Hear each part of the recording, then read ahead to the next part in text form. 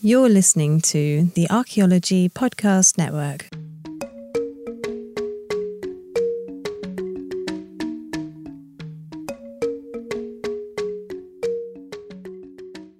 Welcome to episode 64 of A Life in Ruins podcast, where we investigate the careers of those living a life in ruins. I'm your host, Carlton Gover, and I am joined by my co-hosts, Connor Johnen and David Howe. In this episode, we interview Kelton Meyer.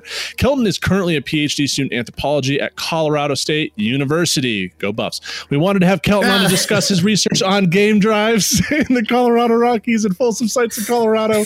He also works with drones and photogrammetry, new technologies mixed with old artifacts. Sounds like a match made in heaven.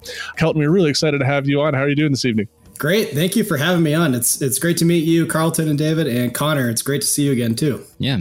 I was just thinking about this the other day. Like every conference, archaeology conference that I end up going to, I end up seeing you. It's just like, I think were you at the SHAs in Boston? No. Okay, no, maybe I thought I had a doppelganger out there, I guess. Yeah. Yeah, we saw each other probably at SAA. Were you in DC? Yeah, I think we all were in DC. Yeah. A bunch of hooligans. Yep. But originally, you and I met through various connections. I think the first time was actually, so I worked for Dr. Robert Brunswig, who works in North Park, doing survey and testing and all kinds of stuff over the summer of 2014. And Kelton was part of the University of Northern Colorado field school. You know, I was instructed to teach kids on survey techniques and whatnot. And I was not even remotely qualified to do that. But and I was one of those poor suckers, those kids. I'm glad you're still in the profession. Yeah. But yeah, and then we met through CSU and a bunch of different people there, and I'm excited to have you on and have a CSU Ram here because we have the buff boy up there who keeps talking shit the whole time. No. It started with you and Carson Black, who brought that up in like an offside where someone was just like, yeah, straight up fuck folder. And I was just like, dude, guys, come on, let's keep it simple. But no, it's friendly. And I definitely have a lot of respect for your advisor, LaBelle. I mean, the CSU Plains Anthro Center of Knowledge is big, and you guys are always doing big things and always bringing a lot of undergraduates out, which is extremely admirable and I think absolutely necessary. Yeah, something we definitely take pride in for field schools, but also just giving opportunities to students in an undergrad setting, working for our lab. And yeah, I mean, it's we're all friends here. I think I really appreciate the stuff Doug Banforth does at CU Boulder. Just really phenomenal work he's done in Paleoindian stuff, but then getting into plains sites as well too. I mean, yeah, I think we're all on the same team. How would you describe Fort Collins? Better than Greeley, where I went to undergrad. This is where we would escape to have fun. But yeah, Fort Collins is great. It's like Boulder, but sort of without like the hippie vibe, I guess I would say. Oh, it is so crunchy here.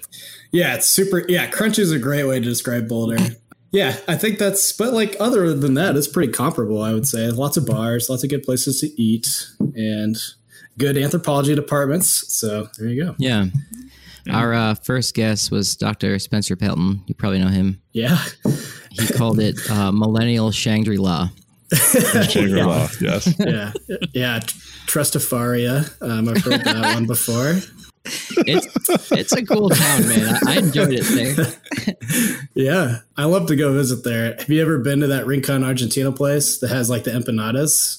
Oh yeah, it just says empanadas on the sign. Yeah, absolutely. Yeah. It's like, but it's so good, and it just looks like a dive. It's perfect, and it survived COVID. Most importantly, a lot of places around here did not, but the empanada place. Michelle and I, she's also an archaeologist. She's my girlfriend, but I think we single-handedly kept some businesses alive in COVID. We were just like ordering out all the time. Yeah, you're the real MVP. Appreciate that. So you're a PhD student now. Was that always where you were going? Were you a dinosaur kid? Were you a frog kid, or were you I was definitely into dinosaurs growing up, but I was never. I didn't have like a career choice like early on or anything like that. I wanted to be an astronaut. That was like the first thing I wanted to be, and then all throughout high school, I was really into biology and chemistry. And then I go to UNC in Greeley, kind of aiming to be a teacher. It was a great teaching college. And then the first thing we get thrown into is like learning how to do standardized tests. And I was just like, okay, I'm out. Yeah. I'm out of here. And then got back into hardcore chemistry and I was like, don't really love this. And then, yeah, I kind of like found history and anthropology sort of haphazardly at the end of my undergrad career. I just enjoyed the content so much. I knew that I loved it. And even if it didn't have a job at the end of the tunnel, I still wanted to do that no matter what. And then, so yeah, just kind of got fortunate that like I kept wanting to learn. And that's sort of how the academic career started for me, I think. Did you do a field school with that program? I did a field school as a part of my minor in anthropology. So actually I'd already graduated and I spent my graduation like prize money that my parents gave me on field school. So that was, it paid for that. Oh. And then nice. I got a job right after field school and I was like, see, look, it worked out. Good. And that was with, is it Dr. Creekmore?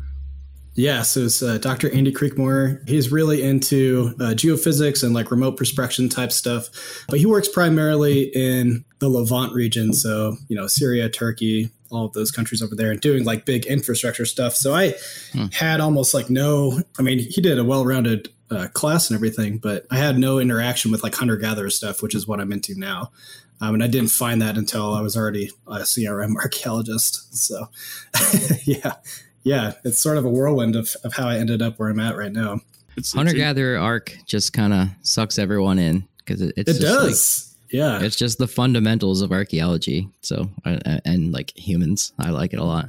Yeah, humans especially. I didn't know anything about like human origins either, like going into it, and then that was something I picked up in my master's classes. Like, holy crap, this is awesome. Yeah. So you eventually traded Stinky Cow Town for the luscious and fantastic Fort Collins. What ultimately inspired you to choose kind of CSU as a place to get your master's? Yeah, I think, not to be all romantic about it, but I think CSU kind of chose me. Andy Creekmore was helping Jason LaBelle out at the Fossil Creek site, which is an early ceramic campsite located in southern Fort Collins. And I asked Andy when I was on break from a CRM job if I could volunteer just to get back into, the academic side of things. And I went to the site and I started running the total station and setting up the magnetometry grid for them to run magnetometry on. And Jason met me on that trip because he was out there with Andy because it's the site he was working on. And he was like, oh, who's that guy? And I introduced myself and he hired me like the next day, essentially. And so it turned into this summer of doing mountain archaeology sort of in Eagle County in central Colorado. That's when I was like, okay, this is like what archaeology can be. Not necessarily just doing it for, the private sector, but like actually doing projects for research questions and, things I just had not experienced before. And so, and that just turned right into grad school, like right after that, which was pretty cool. So yeah, it was sort of I didn't really plan on talking to Jason necessarily. We just sort of met and went to grad school. So it sucked you back in. Yeah. It's funny how that works out. I mean, even when I go back now and go to these kind of sites and see this research going on, you just like, there's like an itch there. You're like, oh, this is really cool. It's not associated with a pipeline or some crappy transmission tower or something like that. It just, there's that draw into academia for sure. I definitely love getting paid in CRM archaeology. And I like the archaeology too, like recording sites and, determining eligibility and, trying to protect things if they needed protection was great. But like, I didn't know about that other piece of it. I had no experience with like the research side of it really. And so as soon as I figured out that that's what was going on, like behind the scenes at universities, I was like, oh, okay, this is what I'm doing now. What's the the grad classes like at CSU? Is a lot of seminars or a lot of labs or how's that work? Yeah, it's sort of a mixture of everything. We have seminars for like the grad students. They do, in our grad classes, it kind of vary from year to year in terms of the amount of students that we have. But yeah, seminars is a big piece of it. Some of them can contain like a lab component as well, but it's definitely not the majority of classes. Yeah. Did you have a favorite class that you? I did it too. Yeah, my favorite classes were in my master's. The first one I took was archaeological method. And so it was just like running through all the different methods that we use in the field and in the lab. And it was really like choose your own adventure, kind of like, Oregon Trail type stuff where, if you want to learn about lichenometry, you can do that. Nobody else might be interested in it, but you could do that. We could do radiocarbon dating. You could do PXRF. You could do, 3D modeling. It was really nice that the students were active participants in their education, I guess. I think one of the coolest things that I noticed as an undergrad at CSU is that Jason, Dr. LaBelle, and the other professors really have this kind of big scope or lots of big ideas and lots of projects and kind of different avenues of doing research and things like that. And, I think that's one of the coolest things, that there's lots of opportunities there because you have the Center for Mountain and Plains Archaeology there and whatnot. So what kind of shenanigans did you get into as part of your grad school career? When I first started at CSUA, I was immediately sort of like a field director for the Rocky Mountain Ice Patch Project. So we surveyed about 20 ice patches over a period of about 4 years, looking for things like Craig Lee is finding in Yellowstone, like shafts of atlatls and, pieces of baskets, artifacts associated with ice at high altitudes. So that was a project that I was able to get into right away because we really needed labor up there. We needed somebody that kind of understood mountain archaeology going in. And I was already building my thesis towards that. So I just had this inherent interest in it. But that's a project that Jason LaBelle ran.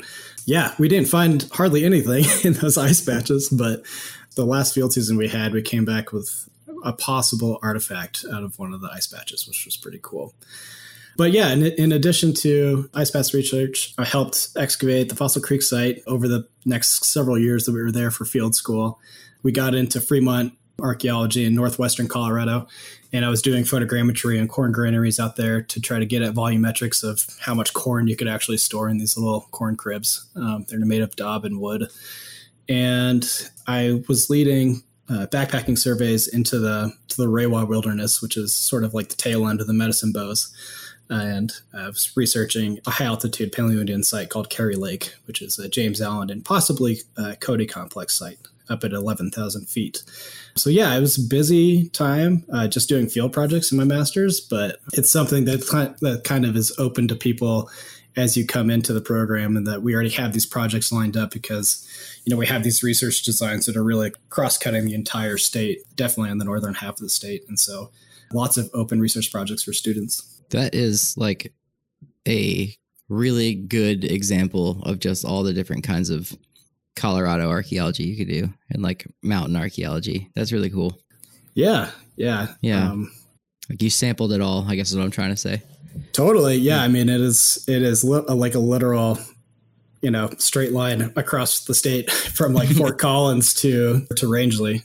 And that's sort of what Jason LaBelle's lab is about. Is it's trying to look at similar questions at all these different regions in the state and just like how people are using the landscape over time and across space. And so, yeah, I mean, everywhere is sort of open for that, which is nice. I feel like there's not many departments in Colorado that actually do Colorado archaeology. I know like a large part of Carlton's department does, Mayan stuff, and maybe they do some like Four Corner stuff, but like plains archaeology and mountain archaeology, it's not something that's really historically done, except for by like CSU and maybe UNC and maybe UCCS too.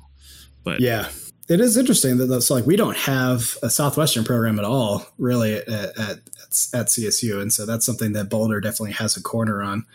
And then, yeah, we definitely have gotten into the mountain stuff, but UNC, like you were saying too, Bob Brunswick used to have a really big project in Rocky Mountain National Park, but yeah, since then it has sort of fallen to CSU. Yeah. Who does work at Colorado Springs? I don't know the names. Is that Karen Larkin down there? Oh, we worked with her in Alpine. Yeah. So there's a couple like historical archaeology, I think, folks who do it down there. I don't know many names off the, but yeah, it's like it just seems like like an understudied area. And I really appreciate Dr. LaBelle for taking kind of this big approach and really kind of asking all these questions. I think it's exciting. Yeah. And he's like always like, he has sort of like a 30-year advance in what he wants to do. I mean, he has some really big plans. And so like, you know, everywhere we go across the state, it's like, this could be a thesis project. Like this could be one, you know? And so it's trying to position students in these ideal spots that they can kind of run away with these things. Yeah. And he's like known for that, for having knowing what he's up to, how long he's going to be doing it, and then getting students involved. That's like a huge draw that LaBelle has that was often commented on, is that it's not just him. He's built this whole network of growing archaeologists at CSU that are getting actively involved in publications and research as undergrads and early on in their masters. And it's just like, he should be a model for how other professors conduct their own research. Yeah, 100% agree. And also, you know, so that's like future stuff. But then like we've had this repository that's been collecting things since the 1970s, you know, and a lot of these sites are super significant. Not much is written about them. So like field projects, but also collections-based research is definitely something that's going on here. Yeah. Taking on that project is, as being a student there, you know, there's boxes and boxes and boxes. So going back through, getting them into a place where they're cataloged and stored and things like that, it's a lot of work, but it's not always the sexiest, but it needs to be done. Yeah, you definitely like run across bugs every once in a while, like in these boxes. Yeah. You'll see a mouse here and then. But we have a new collections manager too, Janine Peterson Guzman, who's just been doing a phenomenal job at like making these collections researchable again and kind of opening the repository back up for taking on collections too, which is really cool. And so they have like a museum certificate that's been building up over the last couple of years. Nice. So it's been really nice to work with her on that. Well, it's been really nice to have you in the first segment. So we'll be right back with episode 64 of A Life in Ruins podcast. We'll be right back with Kelton Meyer. Welcome back to episode 64 of A Life in Ruins podcast. Go Rams. Go Rams. Yep, absolutely. We are here with Kelton Meyer, who is a PhD student at CSU currently. And we wanted to start this section off by talking about your master's thesis work. So could you explain what you studied and where that led you and what you kind of concluded from it? Yeah, so I did my thesis at a site called the Hyde Graze site, which is a game drive. And game drives are these intercept hunting sites. So there's a couple of different ways of hunting. You can have sort of an encounter-based hunting technique, or you can have an intercept hunting technique. And in intercept hunting techniques, you typically will capitalize on topographic variability or construct features to help capture animals. So you can think about net traps, a whole bunch of different things. But the high-grade site is characterized by rock features up in the alpine tundra, so 12,000 feet above altitude or above sea level. So it has three different types of features. These include stone walls, circular and semicircular hunting blind pits, as well as cairns that sometimes are formed into a line, or they're just kind of randomly placed throughout the landscape. But yeah, so these are sites with rock features that are used to drive and trap animals into confined spaces.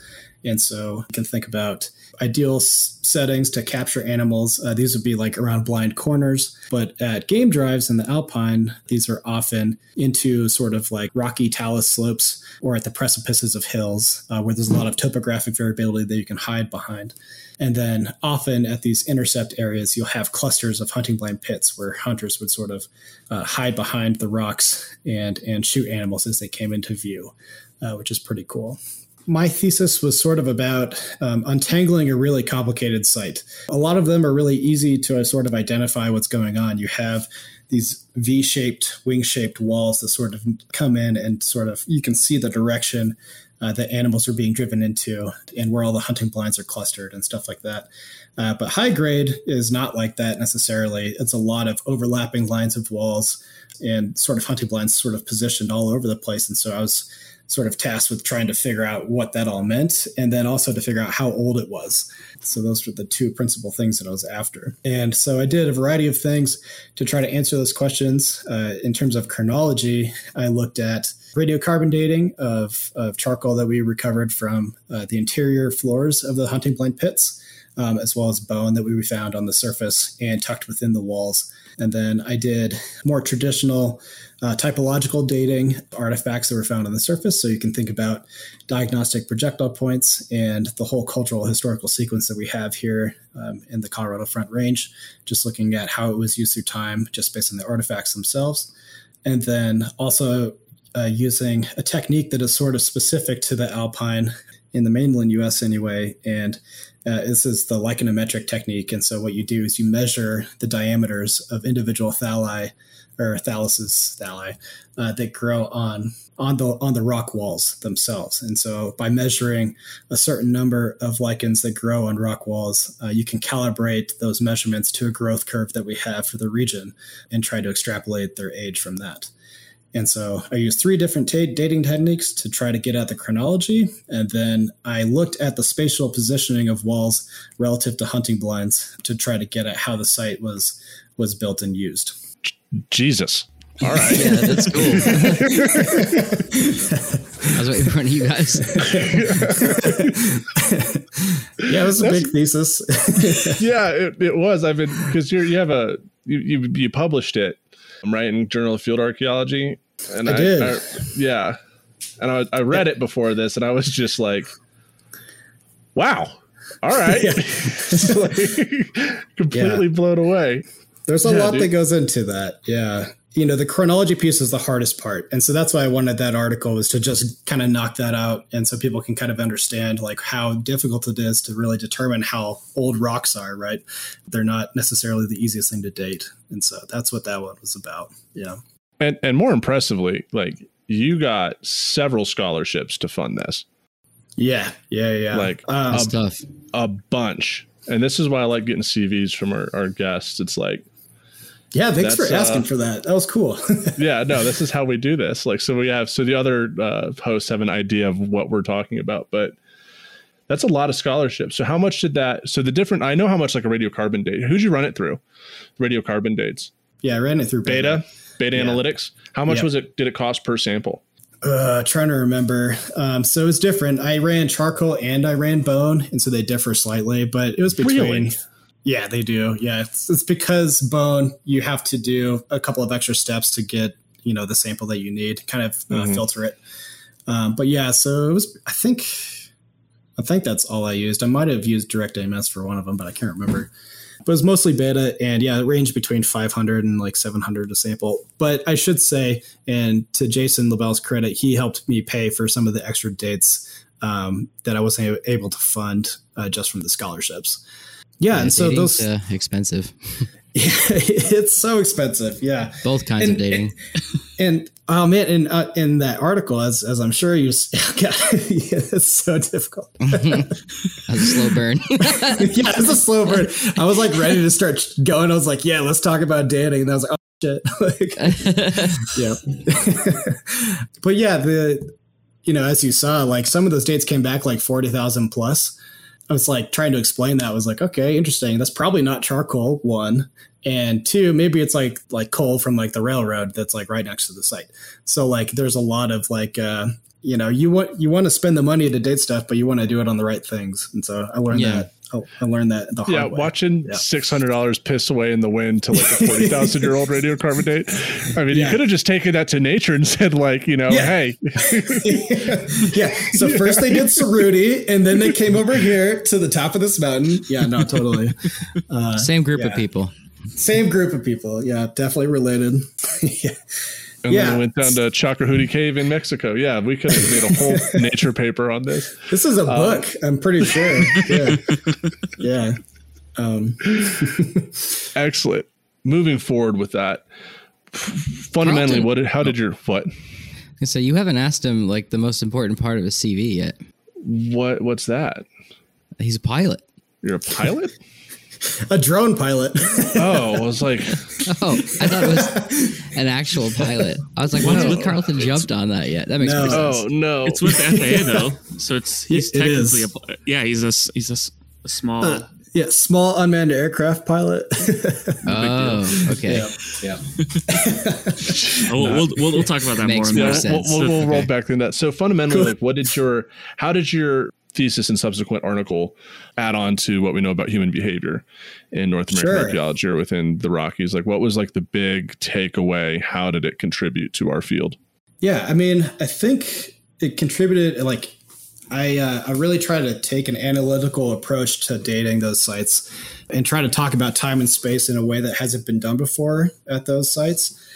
You know, I think it's really common in archaeology for folks to see like a huge range of dates and say, okay, people came back and used the site like over 6,000 years, and that's sort of the end of the story. But I really try to get at sort of the ebbs and flows of like why people would have really done that over time and what problems they would have been trying to solve over time, and how, you know, problems in terms of subsistence continue to crop up due to things like population demographics, changes in technology, you know, different needs that people would have had over time. You know, it's almost like niche construction where like they're really modifying their landscape in a way to capitalize on hunting and to solve those problems that they might have. And so that was the thing that I was trying to get at for sure. And then in terms of that article, I really wanted to talk about just like why we need to be a little more analytical about dating rock features in the Alpine. Like, there's a lot of inconsistencies in what dates actually mean at sites. So, you know, for instance, we've been dating charcoal from hunting blinds for a long time, since the 70s. But like trying to explain like why fire was being used in a hunting blind and how that's relevant for site formation, like doesn't make a whole lot of sense. You know, trying to explain why you get this huge range of projectile point types, but really more frequent types than others, and how that might relate to game drive construction versus like just simple hunting before those features existed on the landscape is another thing I try to get at. And so I wanted to be a little more critical, which I think it's hard to do that because people want to tell a story and to just make it this like cohesive narrative. But I think there's a lot more going on. I have a lot of respect for you because I've seen some of the maps of these sites, and they're crazy. I mean, how do you parse out 10,000 years of humans hunting? So you think every time someone gets up there, they're like, oh, that blind's not good. You know, I'm gonna create a new one over here. You know, right. And then I don't like that wall over there. Let's create a new wall that goes over here. Oh, so it's like, I think they're called palimpsests. They're these just like the accumulation of human behavior over these large periods of time. And I have a lot of respect for you for trying to parse that out, because to me it looks crazy. So like, what was the easiest way to figure out, you know, the relationship between blinds and walls and things like that? Yeah, the easiest way to do it, because dating was not the way to do it, right? The samples were too scarce and they didn't really speak to each other all that well. So I had to look at space to try to answer that problem. And it's kind of nice because, you know, philosophers have been trying to do this forever. You can't separate time and space. So you can actually use space to talk about time, which is pretty cool. So what I did was I tried to look at how blinds were concentrated around these intercept areas at the site. And so what I did was I identified multiple hotspots of clusters of hunting blinds. And I looked at how walls were sort of intersecting those blinds, those clusters of blinds. And I actually noticed that there was pretty periodic equal interval distances between them. So you could actually see there's a directional trend of people abandoning parts of the site that didn't seem to work very well and building essentially the same thing just a short distance away. They did it again, and then they did it again. Interesting enough, at the high grade site, they were building towards the gathering basin, as it's called, where animals would congregate, and it would slowly get closer and closer and closer to that over time. And I don't have a whole lot to back that up, but I think the spatial story is pretty significant when you see it. It's more in my thesis than anything else. But really just talking about time from a spatial perspective is kind of cool. And how ubiquitous are game drives on the North American landscape, right? Like, if we've talked about the diversity of hunting on this podcast a little bit, and you're the first one to come on to talk specifically about game drives. So is this a common occurrence in North America or even Colorado? In Colorado, yes, but really only in a specific portion of the state. So if you look at the chain of Rocky Mountains here, they're really concentrated in the Front Range area. So you're talking about the Indian Peaks Wilderness, you're talking about Rocky Mountain National Park, James Peak Wilderness. But then as soon as you get to the Rewa Wilderness or the Medicine Bow Mountains, there's a significant drop-off. And in fact, when Mike Metcalf was an undergrad at CSU, that was his honors thesis, or his honors capstone project, was to try to find game drives up there. they weren't there. And then you start to pick them up again a little bit into Wyoming. So like the Boulder Ridge Trap, for instance, a couple in there, but really not the same type of activity going on in Wyoming as it is in Colorado. This really looks like, it could potentially be tied to folks that are regionally packed into this area and having to solve issues of subsistence just to keep their populations healthy. But then it's cool because, this technology crops up in the Colorado Rockies, but it's also like all throughout the world. I mean, you have Inuit Inukshuk up in Canada. You have desert kites in the Levant area.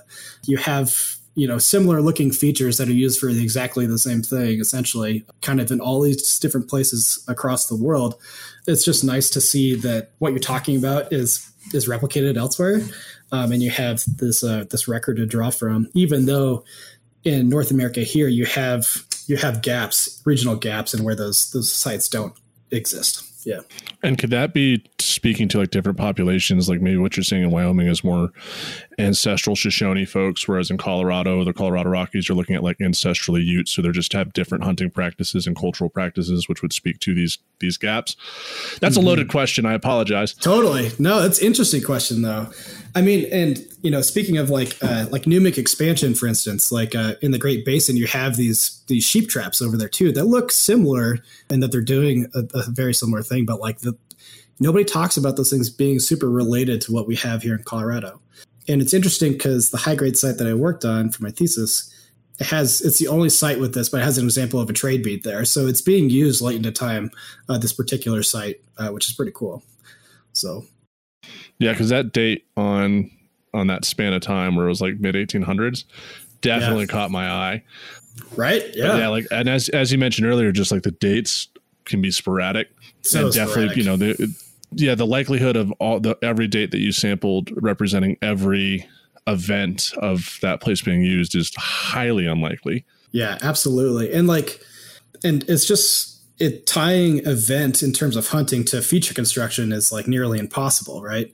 So these features can be built at a specific time. Maybe you can get at that with iconometry, but like the odds that like the bone dates and the charcoal dates are going to fall into those same ranges is very difficult. And there's no stratigraphic association between these features, right? So you really have to get creative about how you talk about these sites. Not too creative though, we hope. No, not too creative. Still grounded in science. We are. Yeah.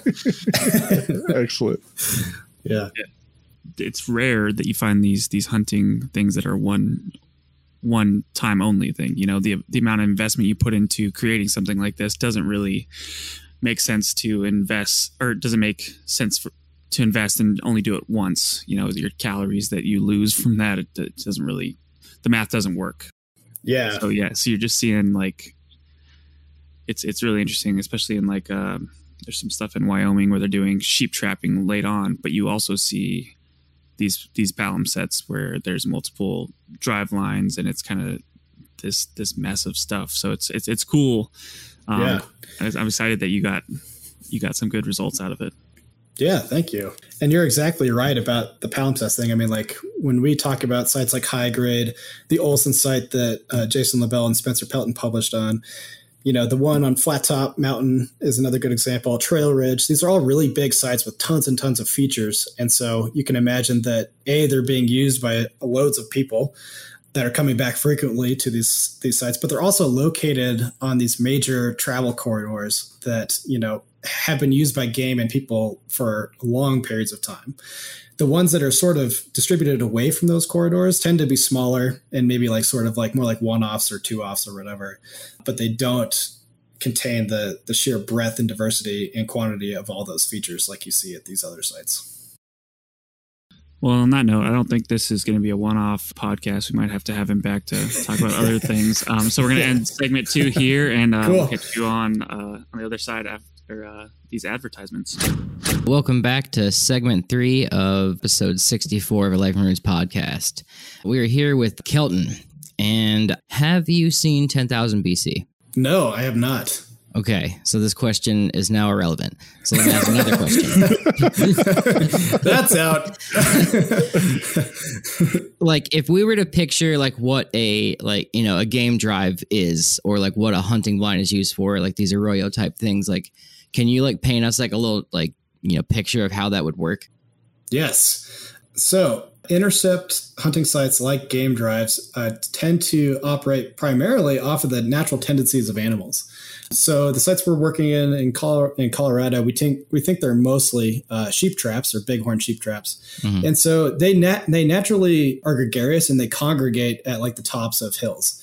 And elk will do this too in big sort of migratory patterns. But what we think is happening is that they're migrating up hills, and then what happens is they will naturally walk along these low-lying walls. They won't really step over them. And we have game cameras of deer, for instance, doing this at these sites, and that they sort of are naturally driven just from the sheer obstruction of like a really lying low wall. And what we find is that these walls are sort of wing-shaped, meaning that they're very wide and broad at one end, and then they sort of narrow and intersect at the other end, sort of leading them to a pinch point. And so maybe there was a little incentive from like people behind them sort of pushing them uphill or whatever, but we think this is mostly passive, that they're being led into these intercept areas. Okay. And at these intercept areas, the walls are typically built a little bit higher, maybe like 50 centimeters to a meter in height. And then surrounding that intercept area are clusters of hunting blind pits. And so as animals approach this intercept area, hunters now have visual line of sight to shoot with a bow and arrow or an atlatl dart to capture these animals. And those higher bits of walls at that intercept area keep animals from escaping either down the cliff if they're sheep. They're really good at running away down cliffs. Yeah. Or through all the features too. So yeah, it's sort of a trap in that sense. Okay. Yeah. Man, I would love to see that like animated or, filmed in a movie. A great agent-based model in the making. Yeah. Yeah. So is this kind of like the stuff that's going on at Lindenmeyer? I guess I'll transition into that. Yeah. Lindenmeyer is such a mystery. I think that's a great place to start. It's the second Folsom site ever excavated. And of course they hunted bison there because we have the evidence of within the bison pit and all throughout the site. But we really don't have a good sense of like how they were hunted in that particular area. And so that's part of what this current investigation is looking at is how were the animals killed there? And really we're looking at a specific portion of the site. It's the area of the initial discovery. So in 1924, the Coffin family found the Lindenmeyer site. They found projectile points and scrapers on the surface, and they invited a bunch of people out. E.B. Renault was one of the first to visit Lindenmeyer in the early 1930s. And then eventually Frank Roberts was there. And he was interested in the stuff that was going on the surface that they found. But they walked over to the Arroyo system on the far western side of the site, and they saw just a massive exposure of Pleistocene sediments that would eventually become just the huge excavations that we all know about from that site. But our work with the Center for Mountain and Plains Archaeology is really looking at the eastern side of the site and trying to test a hypothesis that we have about the contemporaneity between a possible kill area or maybe a primary or processing area for bison and then an associated camp that we think there was a lot of hide scraping working on. Perhaps hearth-centered use of space was happening there. And so we're looking to test that hypothesis that these two clusters are related in time. Dang, dude. Binford would have loved you. Yeah. I think Jason would appreciate hearing that. Yeah. You just have that, like we kind of get that at Wyoming, but you get that, like, you just have that analytical, like, scientific approach to thinking about stuff. And I respect the hell out of that. Thanks, man. This is a project that, like, right when I came into my master's that Jason put me on to help out with this. And, it's worked out for me that now I'm the assistant director of the field school and like helping to build this research project up. He, over the last 12 years and me later too, working with him, we surface mapped everything we could possibly find on this eastern locality is what we call it. And we saw really cool patterns in the distribution of artifacts there. So for instance, near the Bison Pit, which is the location of a 1935 excavation by Roberts, where you had articulated bison coming out of this hill slope, we're finding big pieces of bone there. No surprise. We're finding really tiny resharpening debris like you would expect from butchering tools. And you're finding no presence of burning or very little presence of burning on those artifacts. Then go about 90 meters to the east of there, and you're finding intensively burned materials, burned bone, burned lithics, hide scraping tools, evidence of gearing up or refitting projectile points, things you would expect in like a post-processing camp. And so it's a really kind of cool way of testing this hypothesis. And so, we dug 30 square meters so far between these areas, looking for datable materials, one, but then also just trying to tie up, whether that surface record that we've been finding on the eastern locality really matches the subsurface, just in terms of quantity of things and the types of things that are there. And it's pretty exciting. At the Coffin side, where we think that the camp is located, this is the area that it was initially discovered. We do find more hide scrapers below surface, which is great. We find burned lithics there, which is great. And then towards the bison pit, we're also getting intact teeth as well as a first phalanx too. So there's some good potential to really date these items and actually try to assess that contemporaneity. Damn, dude. So volleyball question for you, and feel free to spike this. What does the distribution of artifacts tell us about site usage? So why is it important that scrapers are found in one part of the site where bones are found in another, or where the campsite is? Yeah, so when thinking about site structure, you want to think about the articulation of all the different types of activities that would coincide with hunting as well as post-processing camps. And this is really the ABC model of Folsom, residential mobility, one, and then also subsistence. These things sort of tie together in this way. But the idea is that, and this is sort of the caricature of Folsom mobility, is that these folks are kind of tethered nomads. They're really following bison across the landscape, following them to places that they aggregate, killing them and processing them, and living right next to those kills or within a reasonable distance of them, that you don't have all that labor of transporting meat around. So we have this expectation that near areas of primary kills, you should have associated camp activities. A really good analog for this is in the San Luis Valley at the Stewart's Cattle Guard site, where you have this area that is pretty much bone and tips of projectile points surrounded by these household clusters, hide working areas, all these different things. And so in each one of these little clusters, you have expectations for the types of artifacts that you find within them. For instance, kill areas should be dominated by the tips of projectile points, or ones that are lost within the kills, and more articulated, bigger pieces of bone, or perhaps pieces of bone that wouldn't come back, that aren't choice meats or choice cuts, essentially.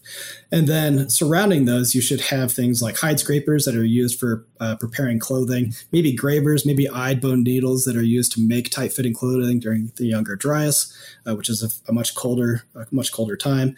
And also in those clusters around a kill, you would expect to find places where people were refitting their weapons right after they broke. And so you might expect to find like bases of projectile points in those spots after they have broken, they've dehafted them, and they started making new points. And so, it's really nice to kind of have that bigger scope of like what site structure should look like. And when you talk about choice cuts, these are the same cuts that like we think of today, right? Like they're the tenderloin, the rib meat, the stew. They're not, with how many bison are being killed. You don't need to eat everything. When you have 30 bison, you can absolutely be eating ribeyes for a long time. Oh, eating ribeyes, making jerky. Yeah. Just like stuff that's like super, super choice. And then also like, that's another good expectation you could have for like the type of kill that you're looking at, right? So like in arroyos, there might be bison buried at the very bottom of that you never get to. So like essentially they're completely full of every bone element that they have. But then in more open settings, there might be more intensive processing because they have access, right? And of course, that's all dictated by group size and needs and all that stuff. But again, that's another expectation for what you might want to see. Yeah. So does Lindenmeyer fit in so far with what you've seen with this classic kind of Folsom behaviors? So you have these discrete areas, or is it different in some areas? Yes, this is the question for the site for sure. So the area that we're working in right now, which is only a sliver of the site in relative terms, it seems to support this residential kill-to-kill model. And then you take 90% of the other site and it doesn't fit that pattern at all, right? You have things like decorative bone gaming pieces. You have hematite beads. You have bone needles. You have projectile point manufacture areas, all intermixed and there's 9 to 12 clusters spread throughout 800 meters linearly across this ridgeline. So yeah, there might be portions of the site that sort of fit this normative view, but no matter how you look at it, it doesn't fit the overall narrative, right? So it's either that it was used once and it was people like aggregating and making this gigantic site, or it was used many times, which also doesn't fit the pattern of small hunter-gatherers just sort of chasing bison around, right? Because why would they invest in the same place over time and time and time again if that is in fact the Folsom pattern? And what's the time span for Folsom, real quick for listeners? So this is coming right off of Clovis. Right off of Clovis. Yeah, so calibrated, it's at the oldest end, it's like around 12,800 to 12,300 or something like that. And then, uncalibrated, 11,000 to 10,000. So, it's a short span of time relatively in terms of Paleo-Indian stuff. But yeah, that's kind of the general time span there. You're also, so this is going to be a part of this Lindenmeyer piece is part of a greater dissertation project. And you had mentioned that you're also going to be studying stuff at the Redham Folsom site in the San Luis Valley. Do you mind explaining, what you've found there so far? Yeah, so the Lindenmeyer stuff, that's definitely, Jason LaBelle's project that I'm sort of helping out with. I'm very fortunate. And then my dissertation is revisiting another Smithsonian site from the San Luis Valley called the Redham site. It is, as we talked about before, a palimpsest of many, many different occupations. So not only is it Folsom in age, it's also spans the Holocene through the middle, late Archaic, as well as the late prehistoric period.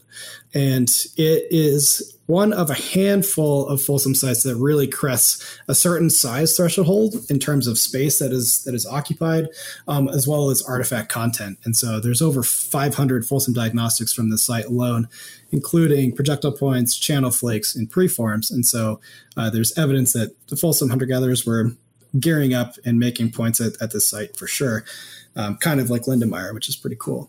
But it is spread over 27 hectares. So it is this landscape level complex of something. It could be a one-time aggregation. It could be multiple reoccupations or something in between those. And it's one of those sites that you just don't have a great vocabulary for because it's so sort of rare. We're used to finding, Folsom artifacts either as isolates or small sites. Most of them fit within a half basketball court in size. And this is like, a couple hundred basketball courts in size. So, do you have a thing for palimpsests? I do. This is like, it fascinates me to heck. Yeah. It is like my sole purpose in archaeology is to work with palimpsests. I think I like to look at them not as problems that they are. I like to look at them as answers to different kinds of questions. Like, why is it that folks from Folsom and later periods continually come back to use the same location time and time and time again? That's speaking to a different level of behavior that you don't really get just by observing like daily life, right? Like this site formation exists like sort of beyond generational type of behavior, which is pretty cool. So there's a lot of environmental aspects to that, I think. Yeah, so the Redham project is starting up literally this next week with the field school. So you caught me right in my preparatory phase. So I'm like gathering cooking equipment and like all that stuff. I'm having a ton of fun doing it. But yeah, we'll be going down there and systematically surveying the site in these 30 by 30 cells there's about 475 of them. And it's going to take a long time to do in full, but we're going to be little cellular automatons out there walking transects in these little squares and just systematically trying to find more Folsom artifacts, one, and two, to get a sense of like how the surface assemblage has changed over time from when the Smithsonian was there in 1979 and 1983 to now. And like, is it because of vegetation and dune and sand changes, or is it something else? So that's part of the question that we're trying to find. Are you doing the shoulder to shoulder Larry Todd model? Or are you doing larger spaced out transects? No, 3 meter spacing. Here we go. Yeah. You're taking those kids down to Southern Colorado and like the heart of summer, dude. Are you a sadist as well? Like, good night. I have a shade tent, so I'll bring a watermelon out, and it's gonna be hot. Just one, no more. Yeah, so it's going to be a lot of work. Yeah, but the cool thing is that the site is totally flat, so like you can really knock out some coverage with pretty minimal effort, which is good. You might not be flat when the wind blows, because there's maybe some sand dunes on the other side of the. It could form some sand dunes. Yeah. That'll be new shade though. That'll be perfect. Oh, there you go. Hey, see, that's forward thinking that we really need. Yeah. That was one of the things I missed so much about working in the Great Plains this summer was like, one, I wasn't in a JMP forest, and like doing survey and running total station is much more difficult when you're not working in a flat, open area. Oh, yeah. The site is going to be a massive logistical challenge because any day that we're working, I have the site like broken up into different segments for each day. And at any given day, we're still shooting with the total station like 300 meters away at maximum. So it's like you need like the big prism that's like this big. You don't want any total station sharpshooters out there? Yeah. Oh, we got them, but man, it's going to be interesting. You're gonna need one of those robot ones that follows you around. Yeah, I'll take a robot. That'll be if you want to buy it for me, that'd be perfect. Yeah. Hey, I can operate it. Okay. I've used one before, but that was I don't know, man. It seems like you could probably fund it yourself. You seem to be a fellowship and scholarship god over here. Thanks. It's the little ones that add up, to be honest. Like if you just keep going for them, man. Yeah. That's your survey equipment right there. Yeah. I just got awarded the Ward Weekly. Nice. Yeah. I was pretty happy with that. Gotta love Mark Mitchell. Mark is great. He's a super good supporter of students. Yeah. He is. Well, yeah. Thanks for coming on. Like, maybe we'll have to catch up with you, I think, in the future to see how this hell school that you're running works out. I'm just kidding. Everybody says the same thing. This is so awesome. No, you're a good dude. And so, before we end the show, Kelton, what are a couple sources that you'd recommend for anyone interested in game drives, Lyndon Meyer site, or even just Folsom archaeology? Sure. Well, if you're just interested in Folsom archaeology, I'll start there. Definitely go for Meltzer's classic reinvestigation of the type site for sure. But then there's also a new Mountaineer book that just came out, which is really cool. Brian Andrews, Meltzer, and Steiger just put that out. But then more specifically to Lindenmeyer, there's nothing more classic than the Wilmson and Roberts 1978 report. It's a Smithsonian classic, which is really great. That site, though, has not had too much written on it. And so I'm definitely keep up with the publications that Jason and I are putting out, sort of testing these hypotheses that have been long-standing for a really long time. And then looking at Frederick Soleil's work out of Kansas, he's done a lot on gearing up and projectile point manufacture from the site. And then, of course, there's always going to be chronological papers that Holliday and others have done, which is really cool. In terms of game drives, again, there's not too much like book literature on this stuff, but you can always look at Jim Benedict's classic Center for Mountain Archaeology reports. There's several of them. The game drives of Rocky Mountain National Park is one. There is the Arapahoe Pass book. There's also Steve Castle's In This Land of Shining Mountains, which is a really great sort of synthesis of many different game drives in the Indian Peaks region. Very great books. And then, of course, the articles that the Center for Mountain and Plains Archaeology is putting out. Always gotta plug those when I can because I'm really proud of the work that we do there. Excellent. You'll be able to find all those in the episode description down below. Yeah. Well, guys, please be sure to rate and review the podcast, either on Apple, Spotify, or Stitcher, wherever you're finding it. I just realized I skipped the first question I'm supposed to ask. Where can our listeners find you on social media? Sure. So I got Facebook, obviously, but then Meanderthal13 is my Instagram. And then today I just started the Red End Folsom project page. So you can find that on Instagram at redend_Folsom and then on Facebook at the Red End Project. I'm going to that right now. Sweet. Awesome. So because you're an archaeologist and because we chose a show that has a specific question associated with it. So ultimately, if you had another opportunity in life, would you choose, again, to study palimpsests of human behavior? Absolutely. Keep me in there. Bury me with them. This will be what I do forever. So, yep. Awesome. Well, everyone, we just interviewed Kelton Meyer. You can find Kelton on Instagram at Neanderthal13. Is that like Neanderthal or Neanderthal13? Meander. Ooh, it's like a play on words. It's meander, like with an Oh, M. that's clever. I was wondering why. Yeah. I was like, I'm sitting here on Instagram now, like, where are we? Oh, there you are. And his new Red and Folsom project stuff that we will release as well. And as David said, rate and review the podcast and provide us any feedback on how we're doing. Yeah, and if you're Colorado this November, come check out me and Kelton at Plains Conference. It'll be a blast. Later. And come to RMAC too. Woo! Oh, RMAC, yay! Every 2 years, so catch it. Poppin' time in Colorado. All right, we're out.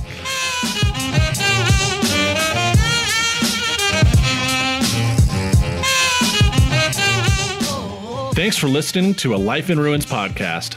You can follow us on Instagram and Facebook at A Life in Ruins Podcast, and you can also email us at alifeinruinspodcast@gmail.com. And remember, make sure to bring your archaeologists in from the cold and feed them beer. Want to hear a joke about paper? Oh, yeah, absolutely. Ugh, never mind. It's terrible. Oh, no. Oh, no. That one was good. I like that one. No. Excellent.